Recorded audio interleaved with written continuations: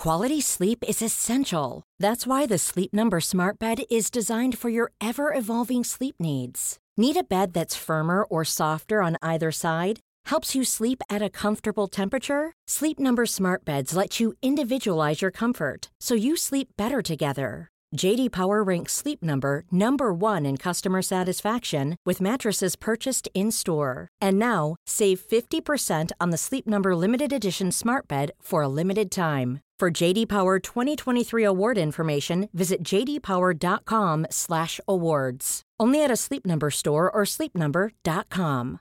Here's a cool fact. A crocodile can't stick out its tongue.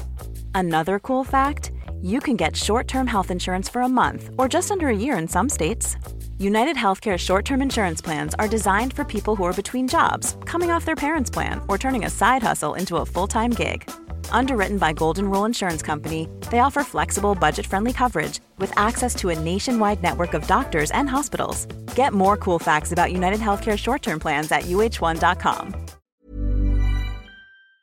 WWE fans generally have pretty fond memories of 2002, from Shawn Michaels' in-ring return and the first Elimination Chamber to the week-to-week awesomeness that was the SmackDown 6. There certainly was a lot to love. WWE, the organisation, doesn't share that same opinion. I'm Andy from What Culture, and here are 10 things you didn't know about WWE in 2002. Number 10. The Rock was always a bit gotten to. As I record this in June 2023, The Rock is in a time-tested downfall arc in his Hollywood career. He will make a comeback, that's how this cycle works, but the fans are turning on him, and he's effectively getting same old chance like he might have in wrestling. He might even be coursing dangerously close to becoming a bit of a laughingstock, ruining his cool guy image with defensive mental gymnastics to spin Black Adam's blah box office performance into some kind of positive. But maybe we should have seen this coming. When Rocky was booed against Brock Lesnar at SummerSlam 2002, Dave Meltzer wrote in the Wrestling Observer newsletter that even though people in WWE, including Rock himself, had claimed otherwise, Rock had been, and I quote, waffling back and forth about appearing on Raw, suggesting that he didn't have a lot of fun against Lesnar at SummerSlam. The Rock didn't end up appearing on the show after SummerSlam, his tail tucked firmly between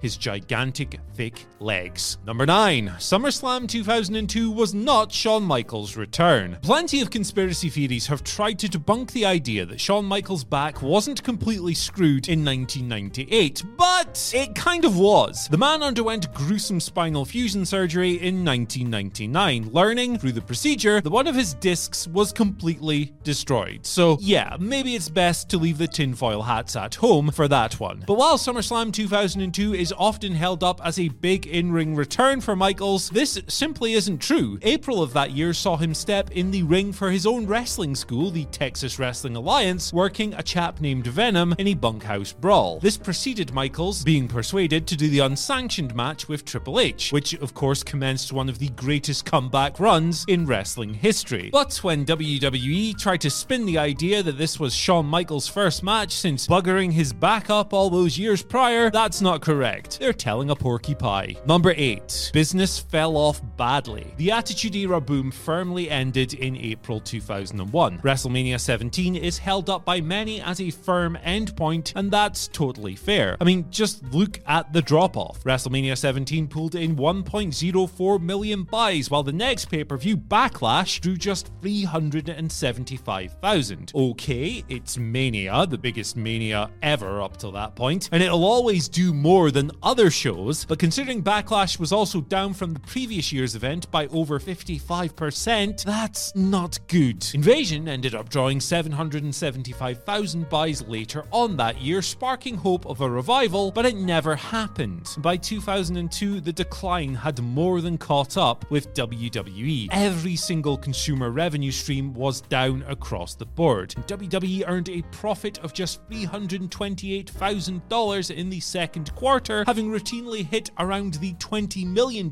mark for the same period during Attitude. Nope, it was pretty clear that business was on the downslide by 2002, and the numbers don't lie. Number 7. WWE knew the good times were over. Vince McMahon cut a famous promo on the 24th of June 2002 episode of Raw, gathering the wrestlers in what he called his ring to demand ruthless aggression. This turned out to be something of a self-own. Vince knew that the good times of the Attitude Boom were dead, and he all but acknowledged it. So too did Steve Austin, who in a scathing rant buried the direction of the company. Appearing on Bite This, Austin, fuming to high heaven by the end of May, threw a Molotov cocktail at Creative, stating that the bottom line is that everything sucks. He called the writing piss poor and added that it could have been a hell of a lot better. It must have been bad, because Bruce Pritchard, not exactly known for his spine, told Kevin Dunn that he, Vince McMahon, and Triple H had crossed the line with the infamous Katie Vick storyline, and he was absolutely correct, but when a notorious yes man like Brother Love is saying that you messed up, well, you messed up. Number 6. Hulk Hogan was an even worse draw than you think. No matter how much lotion he applied to the rubbery buttocks of Hulkamania, 2002 was a bad year for the Hulkster brother. WWE's botched NWO reboot ended up not mattering because fans were ultimately dying to see their version of Hulk Hogan back, as evidenced by the incredible atmosphere at WrestleMania 18. But even that was a premonition. Hogan vs. Rock was an incredible match, but it was no Rock Austin, with Mania dropping around 200,000 pay-per-view buys compared to the year before. With Hogan on top, Backlash and Judgment Day both posted year-over-year declines. Hogan main eventing SmackDown in May then drew the lowest rated episode in the show's history up to that point. And later that month, Hogan's first televised singles match with Ric Flair in WWE ended up drawing fewer viewers than the match that came after it, which wasn't Steve Austin versus The Rock or a match anywhere similar, by the way. It was Bubba Ray Dudley and Trish Stratus versus Jazz and Stevie Richards. Sorry Hulk, but you weren't a draw, mate. Number 5. Ruthless aggression was a myth. At least when it comes to John Cena, that is. It's a misconception that John Cena showing ruthless aggression against Kurt Angle launched him to stardom, but even WWE concedes that this isn't quite true. Cena played a one-dimensional Raw prospect and was exposed badly after he was no longer positioned as a surging fan favorite. When WWE stopped telling people to care about Cena, Cena didn't show them that they should. That's fine, of course, he was young, raw, and really green, but it's no less true. Cena was a clunky, basic rookie, and even the man himself didn't think he had ruthless aggression. WWE stopped applying the phrase almost immediately. Number 4. Vince Russo returned. In June, a full month after Vince McMahon had already gotten bored of ruthless aggression as a concept, the old bugger scrambled. Stars from bygone eras were either unavailable or ineffective, and WWE's developmental prospects didn't exactly spark an overnight boom period either. So, in Vince McMahon's dumb mind, there was only one thing for it: bring back Russo. This terrible experiment lasted about a fortnight, if that. Taking a punt on a work-shy maverick who'd long since given up and had badly exposed himself in WCW, WWE spent Lord knows how much money on a guy who stunned everyone in the locker room with criminal ignorance on the current product. According to former writer Brian Gewertz, McMahon was so stunned by Russo's idiocy and an alleged pitch to repeat the invasion angle for goodness sake, that Vince actually apologized for bringing that asshole back. And those are his words, not mine. Number 3. The ladder match problem started earlier than you think. Ladder matches are amongst the most oversaturated and overused stipulations in all of wrestling today, but the rot actually set in a long time ago. As an example, and keep in mind how huge a physical toll these matches take on the people who perform them, does anyone actually remember the 6-minute 45-second ladder match between Rob Van Dam and Jeff Hardy that opened the 22nd of July episode of Raw? The answer probably is no. And when you can't remember a special attraction, the attraction is no longer special. Hardy versus RVD was a title unification match as well, hammering home the historic damage that WWE has done to this once special stipulation. Number 2. WWE didn't have to get the F out, at least in the USA. The World Wrestling Federation became World Wrestling Entertainment in 2002, but it didn't really need to. In 1994, the two WWFs, the Wrestling One and the Panda One, came